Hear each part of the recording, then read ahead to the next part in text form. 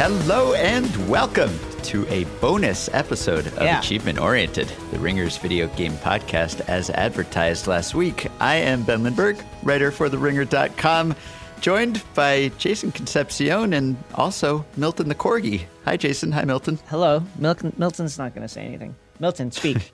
Speak. You never know. Speak. Yeah, he's just looking at me like, what? He'll do what he wants. Yeah, he might does. speak up later. That's how he does. Does he have any favorite games? Does he show any interest in games? He does not care about games at all. Not in the least. He likes to play a game called Hiders, which is like hide and go seek, which you trigger by taking a pillow off of either the bed or the couch, and he knows that that's a signal for the game to begin, and use the pillow to block him so he won't chase the person who hides, and he bites the pillow. And then when you take the pillow away, he goes and looks for the person. And then so when he knows that when you pick up a pillow and approach him, the game is on. He gets very excited. Okay. That could be a Steam game or something. Sure. I could see us adapting that. Sure. So, as always, we have a video game writer on the podcast in you. But today, we are also going to have another guest who writes for video games, has written a few more video games than you have, but maybe you'll get there. Yeah. So it's Walt Williams. He has a book out called Significant Zero, Heroes, Villains, and the Fight for Art and Soul in Video Games. We had originally planned to package this in our NBA 2K pod, but we kept talking to him. He was a good guest, so we wanted to split this out on its own. And we'll get to him in just a minute. I just wanted to mention there was a whole Twitter thread that went pretty big over the weekend. It was by the designer, programmer Charles Randall, who's worked at Ubisoft, BioWare, and he wrote something about how video game developers are just not candid about development, and he blamed that on toxic gamer culture, which we talked about with Justin Charity last week. But basically his contention was that developers talk to each other about games and other people in the industry, but they don't like to say stuff online because anything they say might be misconstrued, or gamers will jump all over them, or will be overly critical and harsh about any admissions that they put out there publicly. Like there was a really great thread recently. It was just a collection of like little tips and tricks that game developers have tried in games. Like sometimes they'll kind of put their finger on the scale a little bit to make the game more entertaining in certain ways. And my reaction to that was, wow, this is cool. This is clever. I want to know all this behind the scenes tricks of the trade type stuff. But some people reacted and said, oh, they're manipulating the games and this is unfair. And often you get kind of, why didn't they just make this better? Why is this not better? Or why did they just not add this feature or this mode?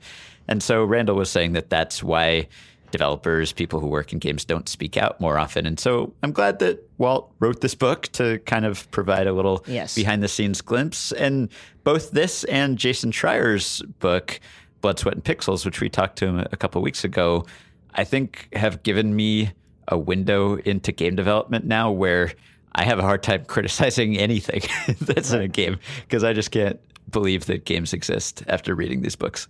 I feel the same way. It's just such a fraught and extremely strenuous process that's complicated and has so many moving parts. And oftentimes no one is sure if the game works until the very, very, very end of the process, which is just wild, crazy to me. It's amazing that games work. I think in general, like games, because of their interactivity, just foster, and we talked about this with Charity, it's just like foster a kind of selfishness that is like, that can come across as toxic. And I think also just like the natural tendency of anyone who's marketing a product to say things about their product.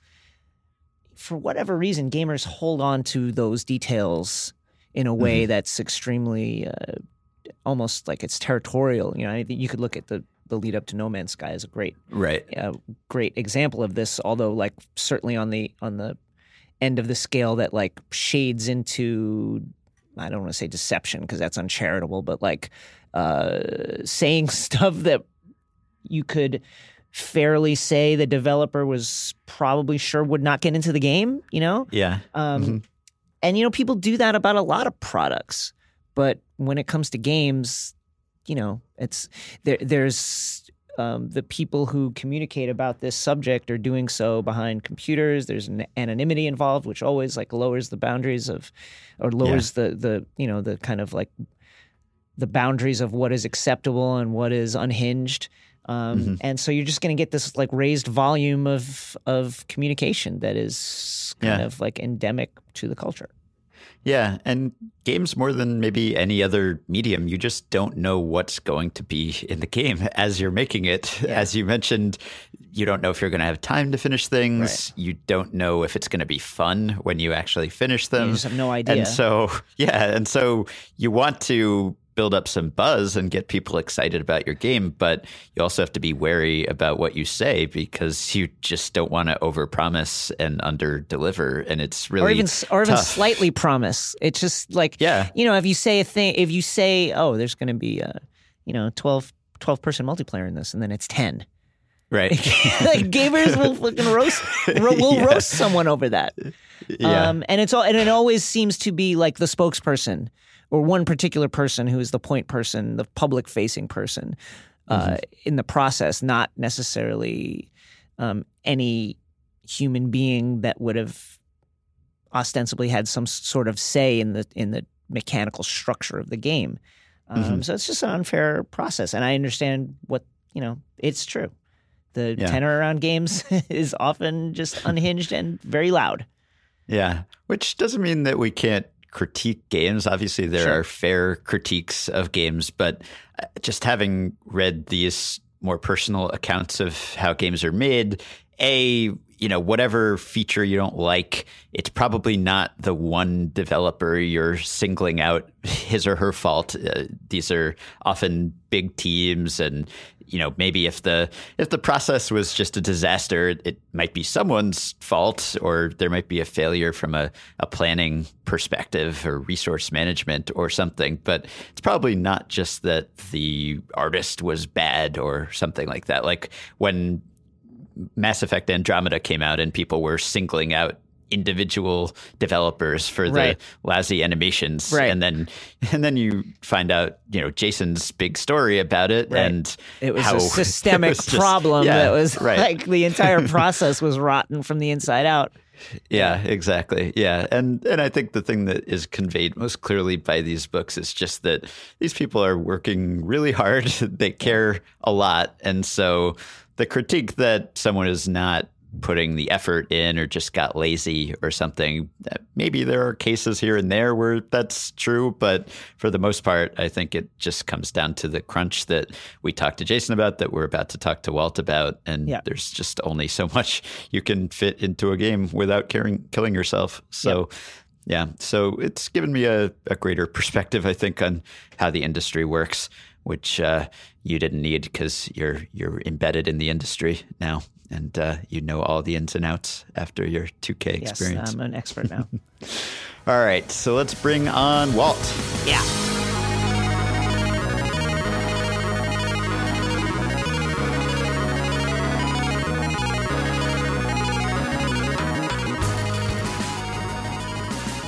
So we are joined now by veteran video game writer and rookie first-time book author, Walt Williams, whose book is out now. It's called Significant Zero: Heroes, Villains, and the Fight for Art and Soul in Video Games. Hey, Walt. Hey, Ben. How's it going? Hey. Hi. It's going well. So your story, I don't know if it's the typical story of someone who has been in this industry and worked their way up the way that you did, but I think one of the things that might surprise people when they read this at first is just how little familiarity you had with video games. When you started this climb, you didn't own consoles at the time that you applied for a job, and that came up in your interview, and you just kind of talked through it and just bullied your way into a job almost, and it worked out well for you. But can you talk about some of the ways that either helped you or held you back? Because I would imagine that there are a lot of people in this industry who want to get into video games because they are obsessive video game players, and you had some experience, but that was not completely the case with you. Yeah, I mean, it started off with me where I grew up playing video games and I played them all through college. And like you said, when I applied for this job, I didn't have any consoles because I had this mindset that, well, I'm out of college. I have to get a real job now. I need to grow up, be an adult. There's no time for playing video games anymore. So I had sold them off when I moved up to New York looking to start a career. And what I found was very interesting. You have to realize that the industry that I came into back around 2005 is different from the industry today. Video games now are it's kind of become the new film school where you have, like you said, all these kids who are wanting to get into it. And there are a lot of college programs that are now built around it. Back at the time, there were some of those. You had like Digitech, Guildhall, but it wasn't as pervasive of an educational thing. So a lot of the people that I had come in to work with at that time were also kind of like me, where they had stumbled into this. I had gone up to New York looking to be a writer and found myself without a job, not making any headway in that direction. And I met a guy at a bar who happened to have attended the same college I did, Baylor University. And he was the hiring manager for Take-Two, which is this umbrella company that owns Rockstar and 2K Games, two video game publishers. And he had said, hey, send me your resume. We have some entry-level positions. Maybe there's something that works for you. And so for me, I was thinking, hey, this will just be a nice thing that I can do to help pay the bills until my writing career takes off. I wasn't going in necessarily thinking this is going to be the path that I take to my ultimate career. Yeah. And so when I got in there, the idea of like not having consoles or not playing a lot of video games at that current point in my life, it didn't seem terribly daunting or out of the ordinary, because this was going to be kind of a production assistant kind of job. So it seemed to me. But when I got in, I began to, see the producers and the people who'd been doing this for years. And a lot of them some of them came up through film. One of them was a tuba major. One had spent some time in law school and kind of decided he didn't want to do that. I had one of my producers I eventually worked with had been a few months away from getting his PhD and what he had been crafting carbon nanotubes. And just one day woke up and said, I don't want to do this. I want to work in video games, and just walked away from all of that and got a job in QA and worked his way up to being a producer. It's an interesting industry in that sense where, especially on the publishing side, if you're not a programmer, if you're not getting into the code or working with engines and art, you don't necessarily need a specific training in a skill. You can have simply the passion and the understanding of management and how to work within these systems and work with artists. And you can find a place for yourself in video games. And that's where I came into it back in around 2005, just this little kid, I say little, I think I was 23, this young kid who just wanted to be a writer and thought video games were going to be fun and interesting, kind of a small little divergent path for a little bit. And what ultimately happened is they discovered that I could write. And so I began getting tasks that had me working on the narrative on games and working with developers hand-on. And I discovered that there was so much more to writing video games than I had ever really felt in writing screenplays or short stories or anything like that, that the possibilities of writing in that medium really excited me. And so ultimately, as I got further and further into it, I decided this is something I really want to pursue for the long term and ultimately be a video game writer. Mm-hmm. As you mentioned, it can be a benefit to be familiar with the series that you're writing for, but it can also be kind of constricting because you fall into this fandom where you know what the player is expecting because you are expecting the same thing based on your own experience with that game, with that series. And so you end up trying to deliver more of the same, or at least not breaking away from the formula in any significant way. Whereas if you're coming to this fresh, then you're going to have fresh ideas, which can end up being better for the product. Exactly. No, I think there is a certain aspect of the way I came into the industry and the way other people come into the industry of having some knowledge, but not being fully trained and focused on how things are done, that allows you to have a certain naivety about the situation that can sometimes work to your advantage, because the way I always felt is, well, I'm too stupid to know better. I'm too stupid to know that this should be impossible. So when when you're approaching a situation with that kind of mindset, you're looking for solutions. You're not already thinking there's no way this can work, and you begin coming at something from a different angle. And a lot of that carries over to when you're working on a particular franchise or a particular type of game. Like for me, with a military shooter, I worked on a game called Spec Ops: The Line that came out in 2012 that was a military shooter, and I had played a couple in particular when the project had started, but they had never really been the type of games that I had been drawn to as a player. I enjoyed playing more narrative-focused games as I'd been growing up, and I'd spent a little bit of time in the military, and ultimately that didn't work out, and that certainly colored my opinion of the military shooter genre. But coming into working on that game, instead of thinking, oh, well, I know how these games are supposed to be made, I know what players are going to want, I went in thinking, I don't really play these games, so what would be the military shooter that someone like me would want to play? Mm-hmm. And allowed me to come into that process from a different angle, which is exactly what the company was looking for. Because at the time, and even now, there's so many high-quality military shooters out there that to attempt to enter the genre at this point was something brand new. You would have to find that new angle. You would have to find a niche that would define you and let you stand on your own next to these other games like Call of Duty or Battlefield. And for us, that was the narrative angle, the internal psychological angle of what it would be like for these characters to actually be going through the type of intense combat situations you find yourself in a video game. You grew up in the South in Louisiana, and where the church and the military are kind of these cultural institutions, and you dabbled with or more than dabbled, really. You were in the Air Force for a hot second, had a cup of coffee in the Air Force. How did that experience influence Spec Ops: The Line, for instance? So there's a specific moment that I remember during my time in the military where I was at my field training, and we were watching. A soldier had come to give a talk to all of us cadets who were at training during that summer, and he was a bomber in one of the planes. Unfortunately I can't remember the type, but he had brought combat footage, the night footage camera from this mission, where they're strafing these combatants. I think it was in Afghanistan, on the ground, and we're watching from the plane at night, so everything's in night vision. And it was this weird kind of moment where you can hear them telling jokes on the camera, the pilots and the gunners and the navigators, which makes sense. I mean, when you're in combat in particular and you're taking part in it, I can understand a certain level of gallows humor that kicks in there.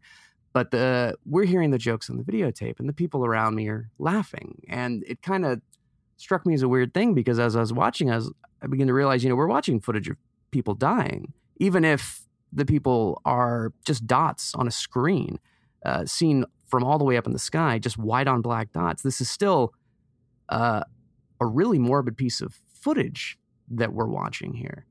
And that was a very eye-opening moment for me, and kind of carried over into my feeling about military shooters as I was coming out of training and still in the Air Force, and then going into working in video games, that it felt very strange for us to be taking part when we play these games, where even if we're just pretending to shoot another person and kill them, we're still seeing it solely as a very fun, lively, energetic thing, for something that were we to experience in our day-to-day lives, especially up close, face-to-face, would be an extremely traumatizing and memorable event. Whereas in a video game, we often, defeat an enemy and move on and don't give that character a second thought.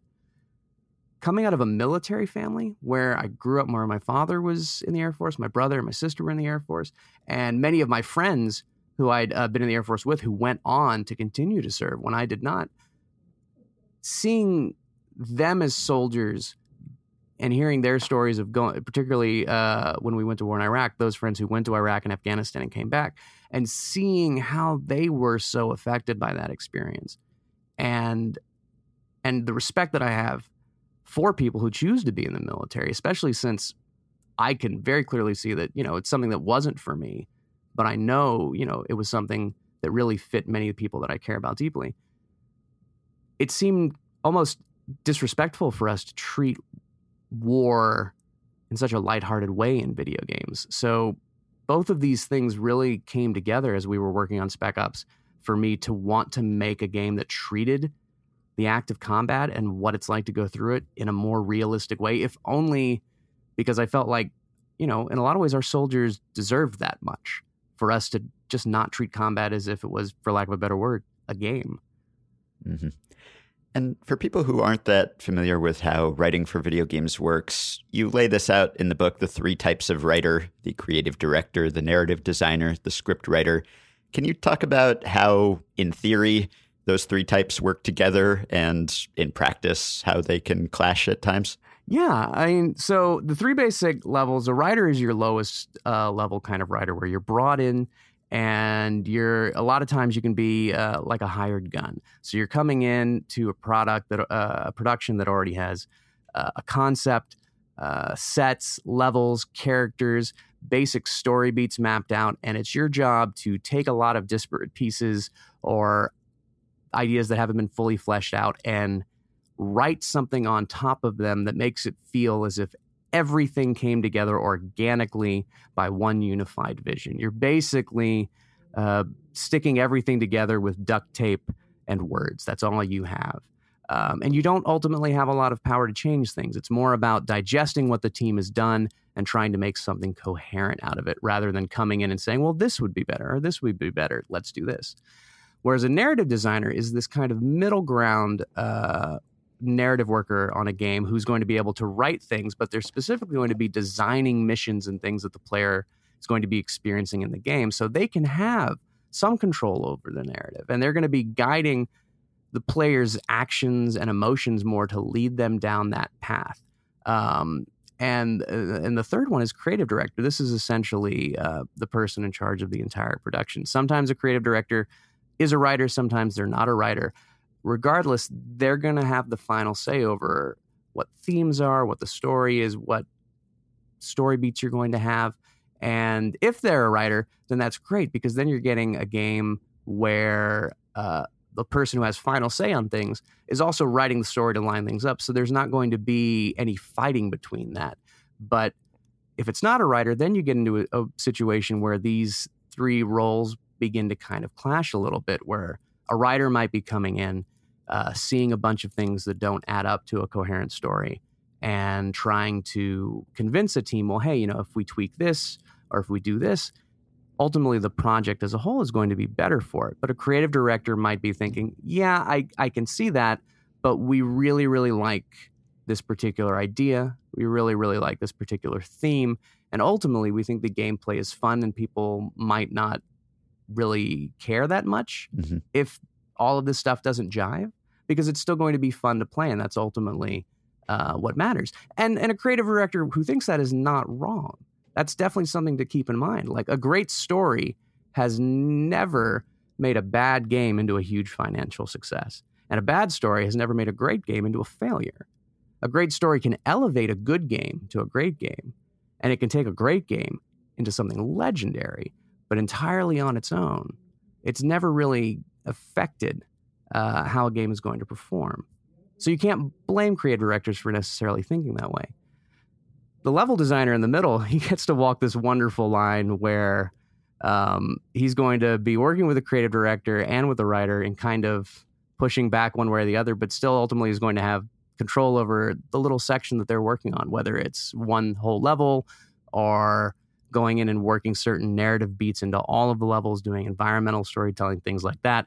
But it can almost be more of a subversive role where they're given the orders and things that they have to do from a creative director, and they're taking the words and things that are being written by the writer and then putting them together in such a way that meets both sides' desires, but really creates something that is unique to what the narrative designer wanted to put in the game. Ultimately, you want a project where all 3 of these roles work together in sync, along with the artists and the normal level designers and the programmers and everything. And when you do, you end up with a game that honestly can be magical. It becomes something better than the sum of its parts. But, sometimes things don't jive and you end up with a game that feels, you hear the phrase designed by committee. Mm-hmm. You end up with a game that feels kind of like that, where you're like, there's goodness here, but ultimately you're seeing the compromises more than you're seeing the victories. There's been a slight uproar about your comments on the crunch, which is for people who don't know, is a thing where during the development of a video game, people will put in long hours in order to finish a video game. You would kind of seemingly come out in favor of it, or at least this is an interesting thing, because I kind of feel like there's a micro and a macro level to this, the crunch. If someone loves what they do, it's hard to tell them not to do it in the way that they want to. From the that's on the individual level. From the macro level, yes, it's unhealthy to ask people to put in 20 hours a day. So I think you can hold those two things independent of each other and understand them. Do you want to clarify that at all? And then, this is a fascinating topic, I think, to talk about. Well, I think that you're absolutely right in how you're hitting that with the macro and the micro level. I think where a lot of the issue from the excerpt came about is that it got published without a lack of context around it. Right. And when I wrote it, it was certainly, it comes at a certain part in the book where it feels very natural to come into it. It's not just an out of the blue thing. Right. It was never written to be a standalone essay. Right. So to be fair to everyone who was upset about it or disagreed with it, the way they read it, I think they had a perfectly valid response to how it was presented outside of the book. And I certainly am not upset about that, because I went back and read it. I was like, when this doesn't have 12 chapters in front of it. Right. Without the context, right. Exactly. It's a little combative. But for me, what I was trying to get at with that particular excerpt is to the point that our industry has a complex relationship with crunch. And I was trying to illustrate that by being honest about my complex relationship with crunch. I am prone to working too much, overworking, disappearing into my work, and letting my life and physical health suffer for many different reasons. One of which is I do enjoy the rush of crunch. I like seeing work happen and come together quickly and efficiently by just continuing to work nonstop until I break. There is, for anyone who's ever worked at something creatively and struggled to see it come together, there is a rush when things finally begin to line up. And we all experience it in the creative field because you're getting closer to creating that thing that you're envisioning in your mind. You're finally seeing it take form. And that in itself can be addictive. But on top of that, I've never really taken for granted that there's going to be another game, or there's going to be something else that I'm going to get to write. And I feel extremely lucky, especially as we were talking earlier. I walked into this industry with no real knowledge of how it functioned. So I feel very, very lucky that I've reached this point where I'm able to tell stories that I'm passionate about that are going to reach a large audience. And I'm never certain that there's going to be another one after this. Maybe this is going to be the one that I really mess it up and it's done for me. So as I'm getting into these projects, I'm thinking, what if this is the last thing I get to say? What if this is the last thing I put out there? What do I want it to be? What do I want the message to be? Do I want it to be as good as it possibly can be? And I erroneously convinced myself that if I work harder, that if I crunch longer, that if I sacrifice more on my end, it will possibly help the game come out faster. It'll help the game be stronger. It'll help the team work better. And ultimately, I'm just hurting myself. And that's the thing that I now these days have to, now that I have a family that I need to spend time with, I need to be a part of. I have these people in my life. I cannot ignore them to disappear into my work the way that I used to. But the fact of the matter is, I would do that because in certain ways, crunch does work. If it didn't work, it doesn't work all the time. And when it does work, it certainly has a high cost. But if it didn't work at all, it would not be something that we continue to struggle with as an industry. And that's where the complexity comes into it, is that you do have people who have benefited from crunch on the dev side, not just the management side. Sometimes there's this mindset that crunch is simply an evil kind of 80s corporate villain kind of scheme to get developers to work more for free. And in my experience, that's never been the case. No one ever wants to crunch, and no one ever plans it into the budget. It's a thing that happens, and everyone bands together to try and get it done. Sometimes that benefits a team. And there are a lot of great games out there that we love, that we call masterpieces, that have been through massive amounts of crunch that no one talks about. So we just kind of ignore the fact that maybe that was a part of it and accept that, no, these people just did it really well on budget and on time, when really that didn't happen. We all benefit from crunch, both as gamers and as developers, whether we want to admit it or not.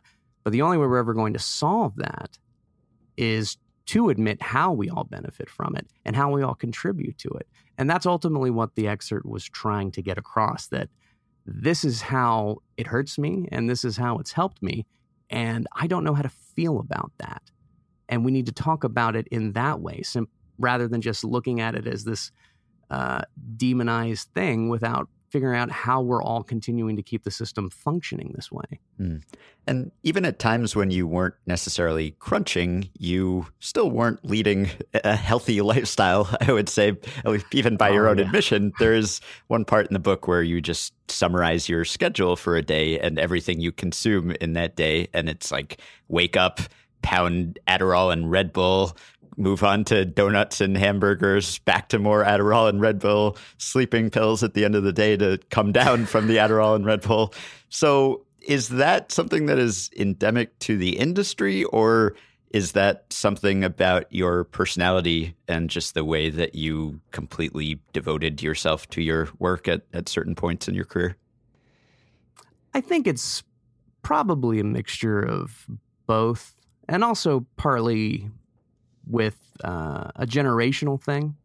Because when you think about, energy drinks and, Red Bull and Adderall and things that have come up in regular use amongst people of a certain age. Sugar-free Red Bull, to be fair. Years. Sugar-free Red Bull. Because if you're going to chug 4 12-ounce cans of Red Bull every day, you need to be health conscious. You need to watch what you're doing to your teeth. I think there is like a liter and a half of soda consumed in the car on the way to work as well. Well, it's funny because you mentioned the southern part thing, and this is actually where the food came into that. Being from the South, in Louisiana in particular, food's a very big part of my life, and a very rich, delicious, flavorful food is a very big part of kind of maintaining my mental health. And so when I'm in these crunch periods, I have a tendency to eat badly, not because it's the only thing available. I could eat better, but I'm eating these very fatty, sugary, flavorful things because that's helping me maintain the best possible mental health that I can, because it's the one very pure pleasure that I can bring myself while I'm focusing so much on this work. And so I'm eating a lot of things like steak, cheeseburgers, fried chicken, donuts, cookies, and not sleeping and walking 2 miles to an office. And so still losing weight, because even though I'm eating nothing but junk, I'm eating infrequently and in small amounts and just kind of grazing and continuing to go. I'm better now, for what it's worth. I eat very healthy. I sleep a lot, and I haven't crunched in a very long time. But I think there's something about our industry that takes it to a next level. Because here's the thing: overworking is a part of many, many jobs, not just within the game industry. But this is one of the things. Not to cut you off, but this is one of the things with my issue with this particular issue. There's a guy working right now at a gas station who's probably put in 18 hours, 19 hours, and nobody's going to speak for that guy. And his job is not creative at all, and he makes low 5 figures probably, and. Which is not to say that crunch is not an issue in games, and it should be examined and people should think about it. But, as a person who loves my job, and it's a creative job, if I want to work for 3 days straight and sleep 4 hours, I'm an adult, and I don't think anybody should tell me not to do that. At the same time, like, I don't want anybody to live my life. So I think there are many levels to this. At the same time, we have to recognize that there's a whole class of people who make shit money working shit jobs who nobody is ever going to say, oh, these guys, they should take a break. They should take a vacation. Nobody's ever going to fucking give a shit about that. No, absolutely. Like, my sister is a middle school teacher, and she works often 60 to 80 hours a week, 6-7 days a week. And she read the excerpt and saw the reaction. And her response was, do these people not realize we're all doing this? That this is everyone. Even my father and my mother the same way. My dad's 82, and he has that kind of older mentality of, well, that's why you have a salary, is so that, you know, you work these. And it's like, well, Dad, yes, back in your day, salaries covered a lot more than they necessarily do for people of my generation, especially, you know, early 20s, mid 20 people just coming into industries.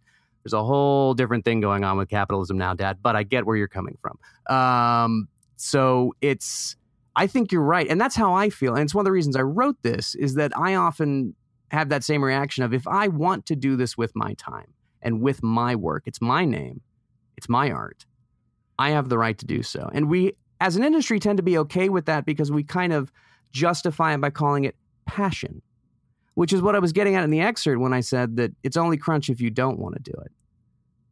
It's not crunch when it's passion. And we just say, oh, well, that's fine. That's okay. And then maybe after the fact, after it's worked out for us and we're beloved and we've made something that has sold quite well, we can go, well, look, I mean, it wasn't worth it because now my health is bad and it's going to take me a while to get over this. But you know, you love me now, and I've made some money, and I'm doing okay. So I can look back and say, maybe it wasn't worth it. But in the time, we get caught up in this passion, and we're all excited about it. And as gamers, when we see that final result, we're like, yes, this is amazing. I don't know, how did you make something so good, so pure? Well, it's because we sacrificed ourselves. We put everything we had into it. And ultimately, we did have to pay our own personal physical price. I think the issue with crunch comes from the systemic kind of crunch that comes about with big studios and AAA. Exactly. And when there is an aspect of when you're choosing to crunch on your own, even in a big studio, that you're creating an example for other people that this is expected, that you have to do this. And this is and this should be absolutely clear. Crunch should never be mandatory unless you didn't get your job done in time. Because you just, you know, maybe you surfed the internet too much this week. Maybe you took too many long lunches and you just didn't put in the full amount of time you should have to reach your goal. Then, hey, you need to buckle down and you need to do it. But outside of that, I mean, I agree that crunch can be a very destructive force, both for people and in the industry. And we need to find better ways to manage it and also to make sure that people are getting paid for that time, if possible. That becomes a whole other thing of reforming how we're looking at contracts and paying people and possibly even looking into unionization. But that is a thing for, frankly, much smarter people to get into that conversation. I could only give my personal opinions on that, nothing concrete. But it's always going to be complex because, as you said, it's art. Yeah. And as creative people, as adults, we all have that choice.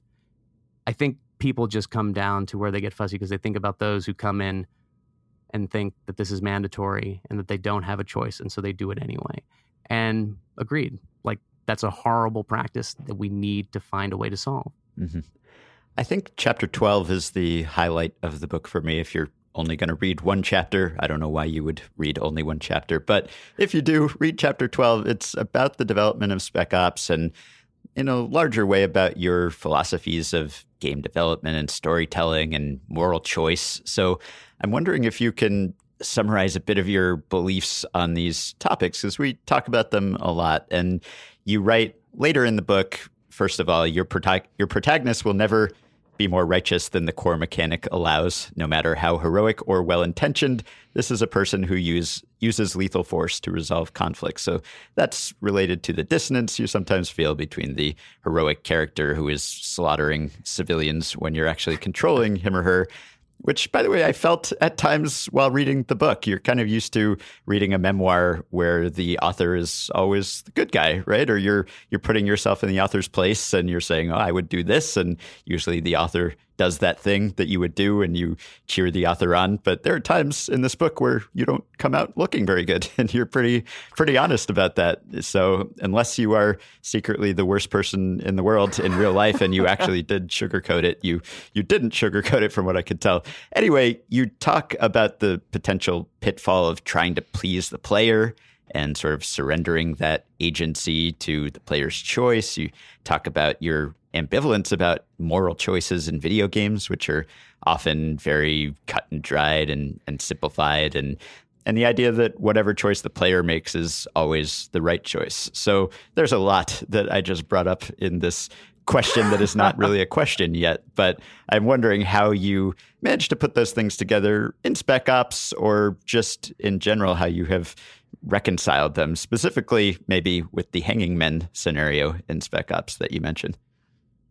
Yeah. So the Spec Ops production was meant to be a 2-year-long production and ended up stretching on to 5 years. And as we were working on that game, it began to wear not on me, but just on everyone on the team. Because you get 6 months in and then someone tells you, no, we're pushing it back. And that happens over and over and over. And you begin to almost get lost in the limbo of this game. And you begin to grow very bitter at certain things. A lot of people grow bitter at some of their coworkers. A lot of people grow bitter at the publisher that they're working for. I began to grow very bitter towards the gamer, the player who was going to eventually play this game. Because as you're designing these things, you come in with a certain mentality, a design philosophy that is often can be summarized as say yes to the player. Whatever the player wants to do, any action they take in the game is a question. Can I do this? Can I shoot this rope? Can I shoot out this light? If I light this enemy on fire, will he run and jump in water to put himself out? And you always want, whenever possible, that answer to be yes. It's all about embracing the player, letting them feel as if they are in full control of this world, and empowering them to do whatever can come into their mind. And with every passing year, I began to hate that fictional metaphorical player more and more, because all of the thing, anytime we made a change, anytime we reevaluated design, it's always for the player. Well, what's the player going to want? What's the player going to want? And when you set out to enter a creative field, because keeping in mind, I'd never set out to make games original. I just set out to be a writer. You don't come into that thinking, I'm going to devote my artistic life to only providing my audience with what they want and not thinking about what I'm trying to bring to the scenario. And so that's where my bitterness was coming from, because games are a very interesting medium in that we are created by what we make is created by a generation of invisible artists who do their best to vanish in their work and make the things that we make are designed to be entirely about the audience rather than the artist. And that's a very interesting approach to art, because so much about art is about an artist digesting the world around them and regurgitating out through their own filter. And so with Spec Ops, we were looking at these moral choices. We wanted to put players in these situations where they felt empowered, or they and then felt like the rug was being pulled out from underneath them. We most games will do a moral choice that's a very clear good choice or bad choice. But we went in trying to tell a darker story, so we said the choice would be choice between bad or worse, and that quickly developed into a choice less about bad or worse, but more a choice that would speak to the mechanic of the game. Because for us, the players coming into this game, it's a shooter. The only weapon and choice tool that they have to interact with the world is a gun. So ultimately, the choice becomes down to what are you going to do with the gun in your hand, rather than presenting them with a binary choice of you will use the gun to shoot the bad guy or you will shoot the good guy. What are you going to do in general? And there's this choice in the middle of the game, the one you mentioned, called the Hanging Man, where the villain of the game, Colonel John Conrad, who has taken control of a ruined Dubai and has been put martial law into place in order to keep people alive, presents you, an outsider, Captain Walker, with this choice. He has hung 2 men by their wrists from a street sign. One of them is one of Conrad's soldiers. The other is a civilian. The civilian stole water to give to his family, which went beyond his rations. So someone else in the city was going to die because of that. That's a crime, punishable by death. The soldier went to apprehend the man, and in the process, killed the man's family who were innocent of the crime. They were simply the benefits of the man's theft. So the soldier has also committed a crime worthy of death. And Conrad puts the choice to the player. Who is really guilty here? I get it. We're meant to choose. Choose what? Let's get out of here. Lugo's right. We need to get as far away from this as possible. That's enough. Obviously not, because we're still here. They are guilty. But what is justice? And how would you see it, Delvin? This is an order, Captain. Who lives? Who dies? Judge these men, or pay the price of insubordination. You need to decide who lives and who dies, who has actually committed a crime. And that's the choice that we gave to the player. Clearly binary. Kill the soldier, kill the civilian. But the choice that was presented to the player that's unspoken is, what are you going to do with the gun in your hand? So the player can do what they're told. They can shoot the soldier or the civilian, or they can attempt to shoot the ropes that the characters are hanging from and free them. They can shoot Conrad's snipers who are watching you from the sides. They can walk away, choose to ignore the choice altogether, or they can simply stand there and do nothing. And we don't tell the player that they have these choices. It's simply about allowing the player to ultimately say, or to not say, but to ask the question, can I do this? What happens if I shoot the rope? What happens if I shoot the snipers? Yes, something will happen. What are you going to do with the gun in your hand? So that was where we went with the design of these choices, of giving players unspoken ways out of these situations. But then the bitterness comes in that whereas a normal video game tries to embrace the player by telling the player, whatever you choose to do, that's the right choice, and you're going to get the outcome that you want. I had very quickly reached a point where I had rejected this kind of design mentality on Spec Ops, because clearly life doesn't work out the way that you want as we were getting into the third and fourth and fifth year of this production. Right. Life often goes way the opposite of what you want. And I didn't see any reason why a game should be different. Why should a game respect the player's wishes and give the player exactly what they want? That's not real. There's nothing true about that. That's just, again, for lack of a better word, that's just a game. And we were trying to make something that would affect the player more, actually make them feel and think about the type of entertainment that they're choosing to consume. So they can shoot the ropes and free these prisoners, but Conrad's snipers will instantly kill them before attacking the player. They can attack the snipers and start a combat, but both prisoners are going to be killed in the crossfire. If the player does nothing, Conrad's snipers will fell one of your squad mates and then kill you if you continue to do nothing. Or you can make the choice that the game gives you. You can kill the soldier or you can kill the civilian.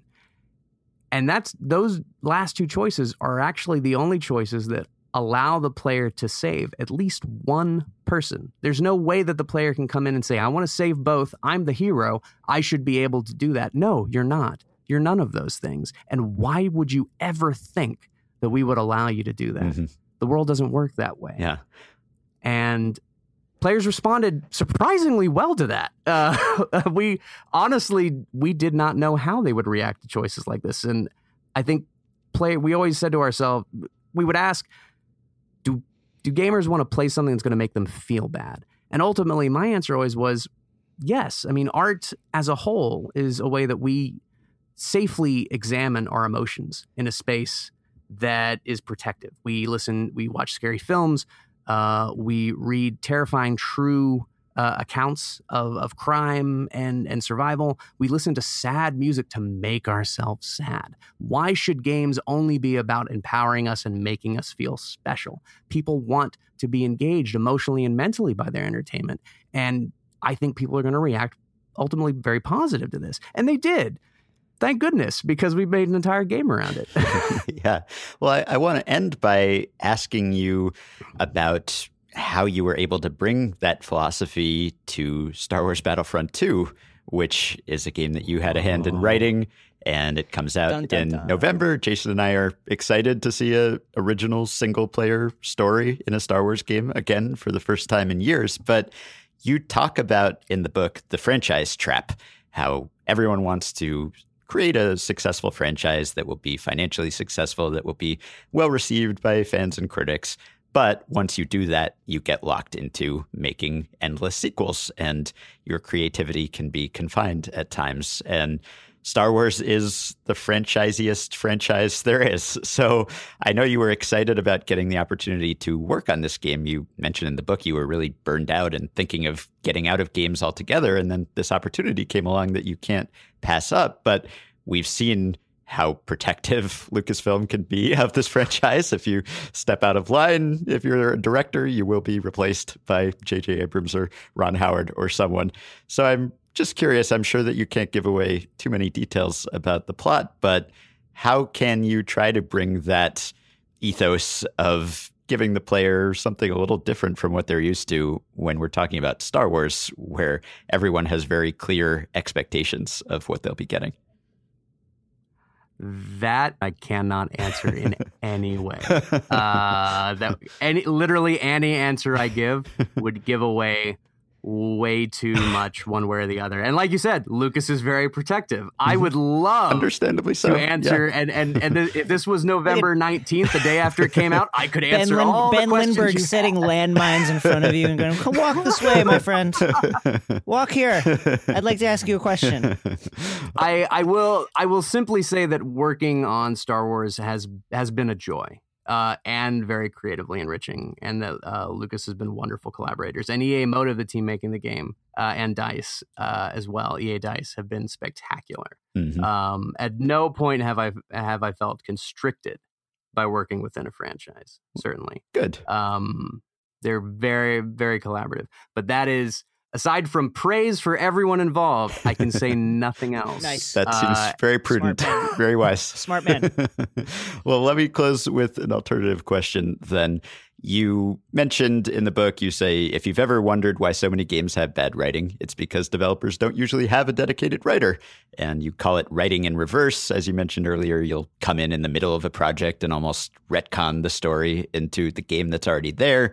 And you mentioned in the book that that is changing to a certain extent. But A, I wonder why that is. And B, I wonder to what extent you think it will change. There's another part in the book where your dad asks you what a programming language is, and you respond, beyond a series of numbers and commands, I don't know, which me neither. Yes. But yeah, I was curious about that just because, you're working in games. I wonder whether it's an advantage to understand games on that level, just so when you're writing, you know whether this is a feasible scene for programmers to pull off. But my theory is that you can't really fake programming, right? I mean, you and I can't program poorly. We just can't program at all. Whereas anyone can convince themselves that they're a writer, right? You can write sentences. They might be terrible, but they're sentences, which is at least a little bit better than programming, where I could not know where to begin.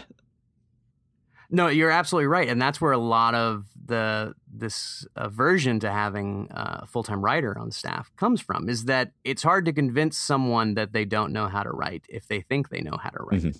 And if the game ends up being fun, even if the story that someone wrote is terrible, people are going to love the game. And so now you've doubly convinced them that, yes, they know how to write. So you end up bucking up against that quite a bit as a writer. And to be fair, like games for so long did not need a dedicated writer. Like when you go all the way back to like a game such as like Donkey Kong or Mario, Mario was a construction guy in Donkey Kong because he was climbing up scaffolding. He was a plumber in Super Mario Brothers because he was going down pipes. That was the extent of where these narratives came from of, well, we designed this into the game, so what does that kind of say about him? I guess it says it's a plumber. Okay, we'll do that. That's fine. Right. And Mario was a plumber for the next 30 years until I think a couple of weeks ago when Nintendo finally said, he's not a plumber anymore. I know, I agree with you. I disagree with this decision. I think it was a terrible decision. I mean, if he's not a plumber, why is he constantly wearing overalls? You don't see tennis players doing that. Clearly, he's dedicated to the craft of plumbing. So, I digress. But, we've grown out of a engineer programmer based medium. And so ultimately, programming and design are the things that games started out as, bare bones. Those have almost a certain type of seniority. It's only as games have become more cinematic in the last few generations, and narrative and story and voice acting and cutscenes have grown more prevalent, that dedicated writers have become a necessity. And slowly teams are beginning to turn over to understand that, right, we really do. I could maybe write something that's passable, but someone who understands writing as a craft and understands the structure of story and how characters would react in certain situations rather than just, feeding them lines, they're going to make something more meaningful out of this. And so we need that on the team. A lot of that comes from having these, I mentioned earlier, creative directors who can write. These people who have come up in game design and have come up leading teams who also have that talent. They've been able to help change that mindset. You've got, Amy Hennig with the Uncharted series. You've got Ken Levine with BioShock, Neil Druckmann with The Last of Us, the Hauser brothers working in the Grand Theft Auto games, and Red Dead Redemption, one of my, favorite games possibly ever. Those are the games that not only convince players that story is important, but convince developers that story is worth dedicating their time and effort into. And these things kind of trickle down. Someone does something amazing, everyone wants to jump on that bandwagon and try it too. We're getting there. It's growing, and you're seeing a lot of movement happening in the indie space, where we're getting very rich and unique and experimental narrative experiences. And as more of those come out, AAA games are going to be learning lessons. They're going to be treating indie as basically free R&D, going, wow, I never thought that could work. That totally works. Let's take something like that. Let's scale it up into the type of game we're making and see if we can do it. As a species, we're drawn to story. Everything that we experience, even if it's just internalized, is turned into a story in some way. We are creatures of story. So we're always going to be drawn to that. And we're always going to think that we can do it, even if we don't necessarily have the professional skills. And I'll certainly never tell anyone who thinks they can write to not give it a chance. They absolutely should. You should go out and do it. But like you said, I can't sit down and program a game. If you've brought me on to write your game and you're the programmer, I won't come in and mess with your code if you don't, rewrite the script while I'm out to lunch. It's that kind of a thing. And, we will work together in harmony in the end, and we will be very happy. Right. But it's getting there. And I think it's exciting for me to see games trying new narrative things, because as a gamer, that's what I want. I've been playing games where I'm the hero my entire life. I live with myself every day. My career is sitting in a room by myself, talking to myself, putting it on paper, and hoping someone wants to read it. I don't need more of myself. I want stories and experiences that transport me into the shoes of someone very different from me. I want to go places and do things and be challenged as a person and as a character in the game, because that's how I'm entertained and that's how I'm going to grow. And I think it's how we're all going to grow. And all of that's going to come down to embracing narrative in a way that games are just beginning to do in the AAA space. And once it finally fully happens across the board, it's going to be phenomenal.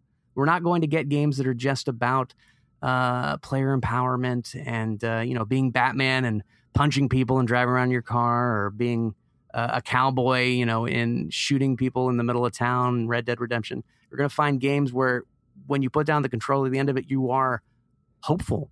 You feel empowered as yourself to go out in the world and to believe in the world, to believe that things are going to be okay. That's that next step, finding a way to create a gameplay narrative experience that carries over into the real world life, and how you're feeling when you put that controller down, that isn't just negative, that isn't just invigorating, but that's hopeful and fulfilling. And I can't wait to see it. Yeah.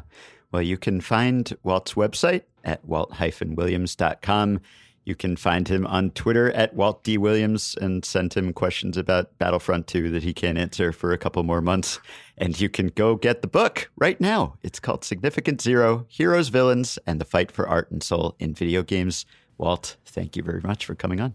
Thank you. It's been a pleasure. Thanks for Thank having you. me. All right, so that will do it for today. You were right. Milton the Corgi has not said a word, as far as I'm aware. Very Anything? quiet. Milton, last chance? Got nothing Any to say. final thoughts? No? All right. I've heard you at other times when I didn't want you to speak, know. but now how he you got is. nothing. So we'll be back on Friday. You've been listening to Achievement Oriented, part of the Ringer Podcast Network.